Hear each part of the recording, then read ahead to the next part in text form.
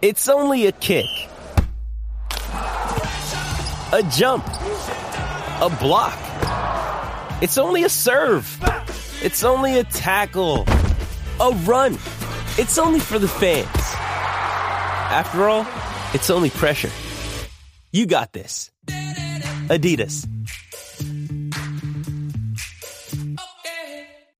Getting engaged is a moment worth cherishing. A one-of-a-kind ring that you design at Blue Nile can help your love sparkle. Just choose your diamond and setting. When you've found the one, you'll get it delivered right to your door. Finding the right engagement ring can be nerve-wracking. At Blue Nile, you'll have the expert guidance needed and a diamond guarantee that ensures you're getting the highest quality at the best price. Cherish all of life's moments and save up to 30% at BlueNile.com. That's BlueNile.com.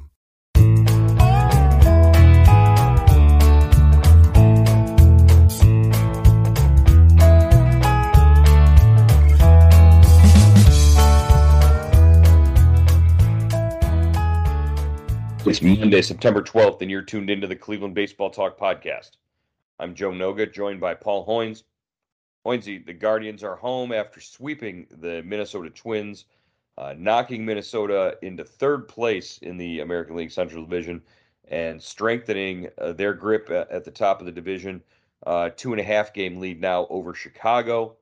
The Guardians have won 5 straight against the Twins, and this big weekend showdown for first place couldn't have gone any better for Tito Francona and the rest of the Guardians. Yeah, Joe, it was pretty much they dominated it from the start. I mean, I know they had to hang on in Friday and Saturday. The Twins came back in the late innings, but scoring first and having the starting pitching that the Guardians did in this series, I mean, that's hard to beat. That's a great combination. Yeah, it was not just scoring first, but scoring first via the home run ball in pretty much all 3 games. You had Oscar Gonzalez, Ahmed Rosario, and Andres Jimenez and Stephen Kwan all going deep in the series. Not the typical way that this team wins games by getting home runs and jumping out early. Typically we see them rally late for scoring after the 7th inning. They're one of the best teams, scoring late in games to take leads. But I believe they're 55, 55 and 2 or so. There's a ridiculous number of wins when they score first. They're usually in control and able to sort of pitch through games that, like you said, the starting rotation this weekend was really solid. Yeah, the rotation, of Quantrill, McKenzie and Bieber went 3-0 with a 0.98 ERA. They gave up, they only allowed 2 runs. Just really a dominant performance, and especially I thought it was encouraging the way McKenzie pitched in the middle game of the series on Saturday. He'd been knocked around by the Twins. They really kind of had their way with him, and he came out 7 scoreless innings. I believe it was. It might not have been 7. 7 scoreless innings, two walks, 5 strikeouts, 6 hits allowed in a 6-4 win. Yeah, it was fun to sort of watch the starters, but then the bullpen gave us some moments there, especially throughout the series on Friday night. Who will ever forget James Karinchak getting checked for a foreign substance by home plate umpire Ted Barrett? This was Rocco Baldelli pulling a little gamesmanship in the middle of an at-bat against Luis Arraez. He has the umpire go out there and run his hands through Karinchak's hair, checked all the other areas of his uniform as well. And it turns out James Karinchak was not doctoring the baseball or using a foreign substance, and the game was able to continue. But you could tell that what Baldelli did not sit well with the rest of the Guardians. No, for sure. It looked like Barrett was shampooing Yeah, Karinchak's hair. I mean, he just so patiently went to like he does it every day. I've never seen that done. I thought that was a you know I thought that was smacked of desperation from Baldelli. That was kind of his last play to kind of either, kind of get into the Karinchak's head and Cleveland's head, and I love the way the Guardians responded. I mean, they literally they may have like ended the Twins season that week over the weekend. yeah. One of the writers in the press box in Minnesota wrote an obituary for the Twins season after the sweep happened on Sunday. So you could tell where their heads are and where their perspective is. Yeah, it was a L'Oreal commercial. It was a Tresemme commercial for James Karinchak. He should get a couple of sponsors out of that. But talking to Karinchak after the game at his locker, I think he kind of expected it after last season, when they cracked down on the sticky substances, and it just so abruptly went from having a fantastic year to not playing well and getting demoted. And we didn't see James Karinchak until September, and he only came up for one appearance. His turnaround has been tremendous this year. Since joining the team in early July, he's been one of the best relievers in baseball, hands down. And I can see why Baldelli wanted to throw him off of his game. You're facing these Guardians 8 times over 10, over what, 12 days, something like that. You want to try to get every advantage that you can, but you could also serve to fire these guys up, and that's exactly what happened. Tito said, "Oh no, we don't send messages, or oh, I don't believe in this or that." Once the doors to the clubhouse close, we know that something's being said in there, and these guys are using it.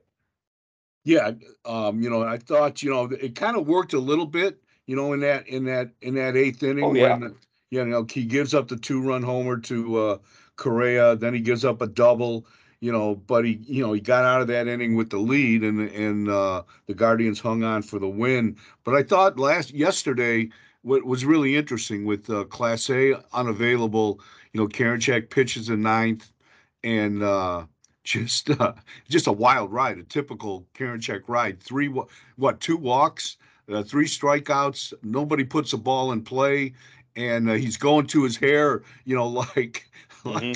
like after every pitch, he's going to the hair, to the rosin bag. And I don't know if that was just to torment Baldelli, a little bit more, or he was just that wild. But it was good to see him come out with the save and keep the Twins off the board. Yeah, he was fired up about it too. Afterwards, he gave Austin Hedges a bear hug as he came off the mound, and he lifted him up off the ground. You can tell that emotion plays just as big a part in James Karinchak's game as his curveball does, and his curveball is pretty important to him.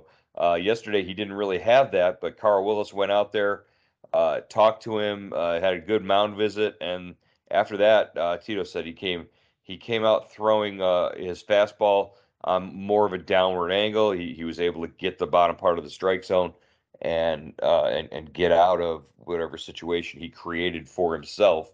And Tito made sure to mention that he created it for himself, but it worked out. So that puts the Guardians 2.5 games up on Chicago, 4.5 games up on the Twins. They went from at the beginning of the week being tied. After Cleveland suffered through that horrible homestand and zero offense against Seattle.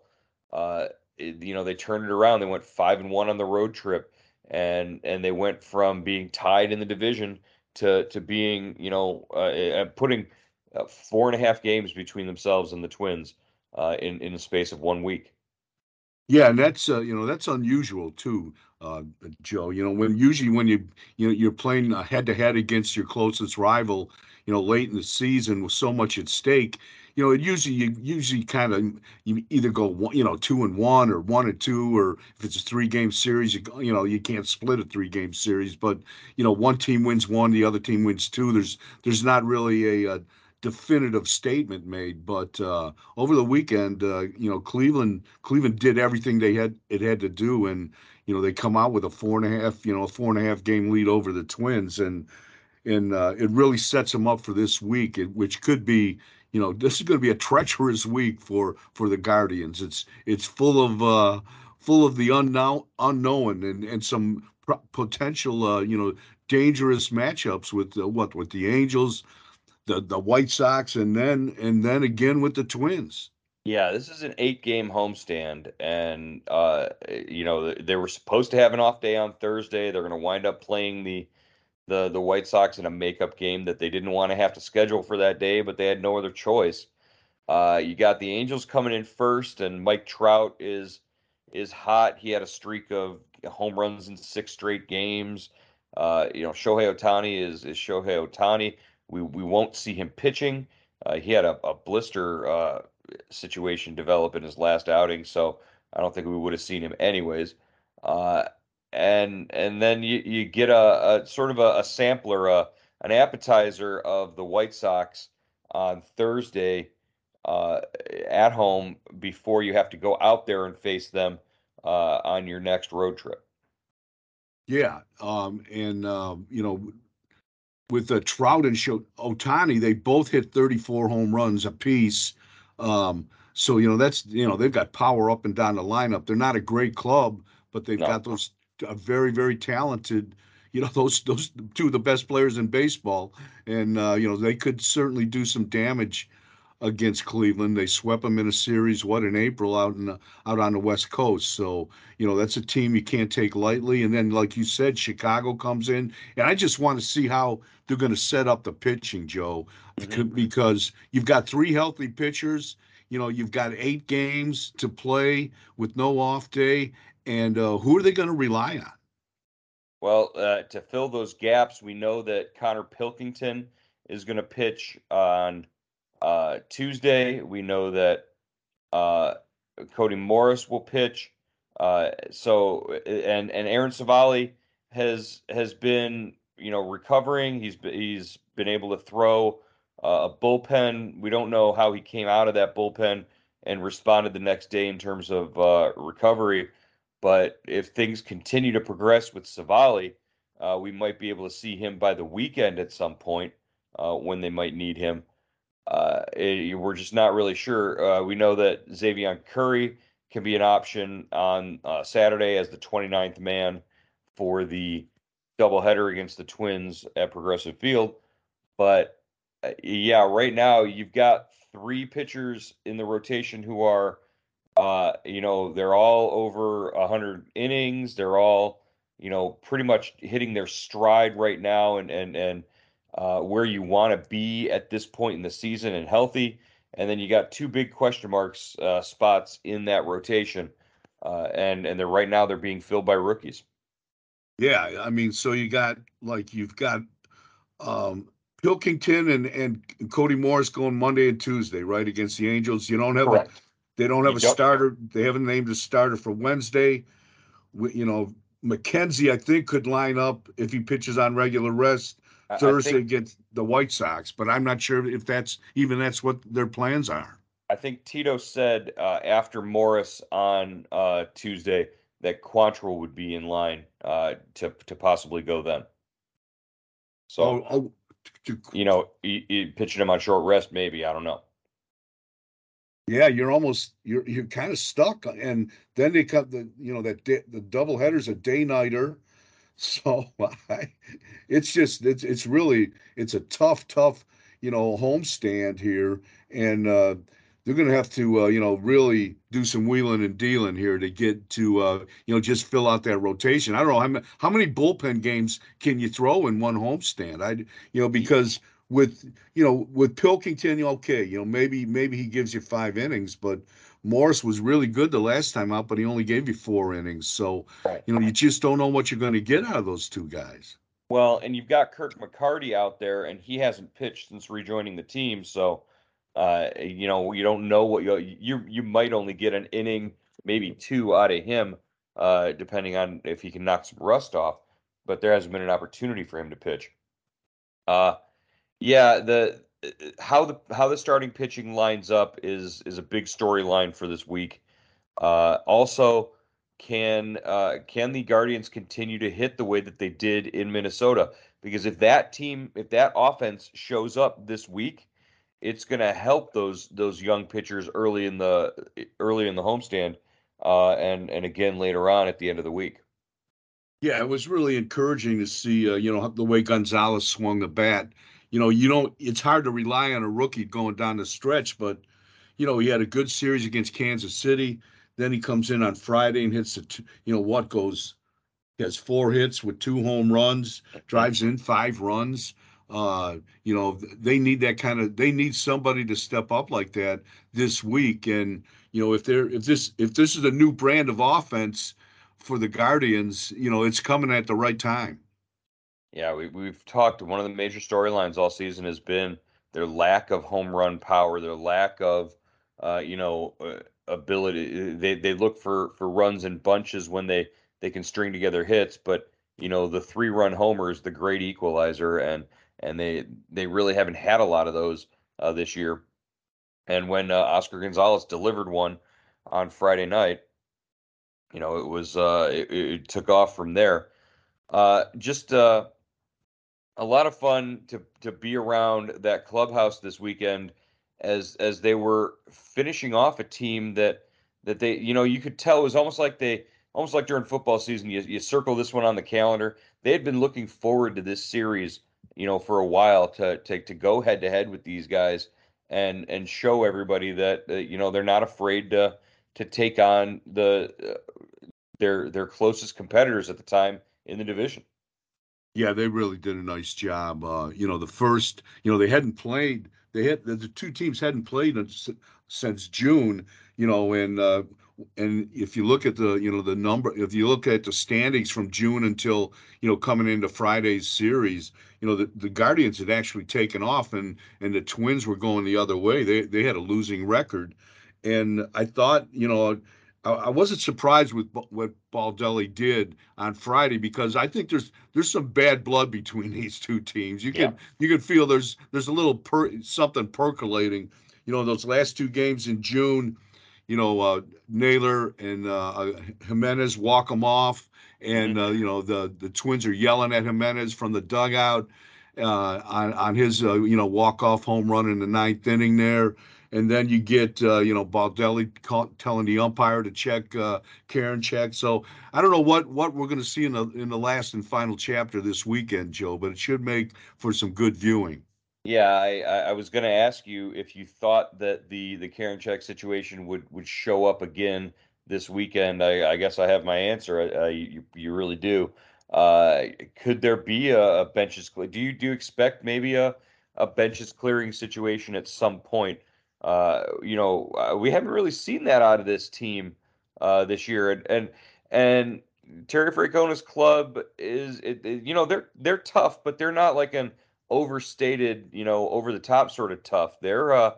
Um and they don't necessarily pimp their home runs, but they celebrate strikeouts and walk off home runs. You saw you referred to the Andres Jimenez walk off where he was getting shouted at by the Twins dugout, but he had a couple of gestures during that trip around the bases that could have been interpreted as taunting and all that.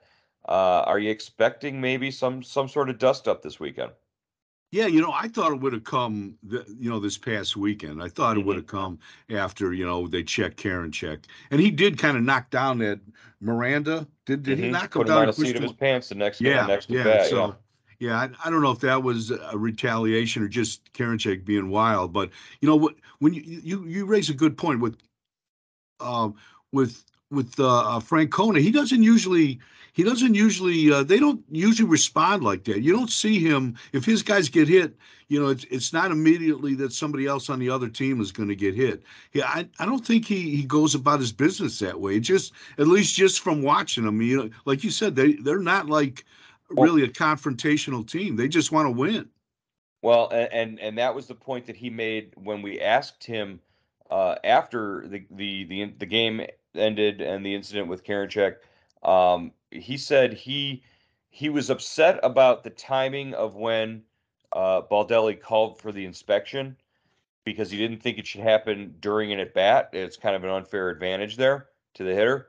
But he said he didn't want to go out and argue that point with the umpire after Baldelli asked for the check because it would then look like he was telling the umpire he didn't want he had something to hide or Karinchak had something to hide. He didn't want the perception to be that he was afraid of what they might find in a check in the process of checking Karinchak. So he plays things a little closer to the vest. He understands what perception is, and he might not necessarily say order the hit on a player or whatever in that moment, but I'll bet you at some point they get back to it and they come around to it. Maybe in the eighth inning of a game that they're winning by a few runs later on this weekend, maybe then you see a response and a guy gets knocked down or whatever in that situation. Yeah, yeah. But I think, just from watching them over the years, I can't remember really a time when, it looked like anything, was coming from the Cleveland dugout intentionally. Who knows? I mean, you're not there, so you Right. don't know. But I don't think he plays that way. We had this conversation. We were actually anticipating, in the final game of the trip that maybe something might happen. Talking in the lunchroom and press dining before Sunday's game. Who would you choose on either side to stand behind in a fight between the two teams? I guess Trevor McGill is the has sort of a crazy streak for the Twins, and that's what the Twins writers all thought would be the obnoxious guy in a fight. We pretty much picked Josh Naylor. Yeah, I would stand behind Josh Naylor. Well, and I said, if it's a fight, I went back to Game of Thrones and I said, if it's a trial by combat and you choose your champion from each side, and one on one they go at it, and the winner is the winner. Naylor's biting somebody's kneecaps. He's a madman. Yeah, but the only problem is, I think Naylor, if I don't think it matters if you're friend or foe, you might get headbutted. Y- So you Yeah, got to there's be careful. You got to stay on your toes. friendly fire. We did see the other guy. The other guy I would choose to stay close to would be Will Benson, who's 6'5", and when the guy takes his shirt off, he looks like he's wearing a suit of armor. Will Benson on Saturday night made one of the best catches we've seen all year, going up against the wall to rob Max Kepler of a home run. That was just a pretty sight to watch Benson go up there and make that grab. Yeah, I mean, that was a great catch. He's 6'5". He's what, 225, probably 230. Hmm. He looks like he should be playing it on Sunday in the NFL. I mean, that was just a great read on the ball. He got a big jump and just a nice play. So you see what, people see in him. You see why he's a number one pick. I just wish he'd get a little more playing time. Yeah, he's the nicest guy. He's approachable and just like the sweetest, gentlest person, but definitely a competitor and a supremely athletic individual. He had not seen a highlight of the catch, so after we were done talking to him in the post game, we pulled it up on a phone and we showed it to him, and I sort of told him, I was like, the look at left-handed and everything. I was like, that's Griffey right there. He looked like Griffey doing it in stride, going up against the wall, and he was rather taken by that compliment that it looked like Junior Griffey going up and making a catch full speed against the wall. So that brings us to the Angels. That brings us to the opener of this series. What are we expecting tonight out of the Guardians after getting home from that trip, that highly successful road trip? Yeah, just really kind of an interesting just this is kind of a wild card. This is like one of those kind of out of nowhere series when you're looking at the schedule at the start of the year. You just kind of ho hum and move on.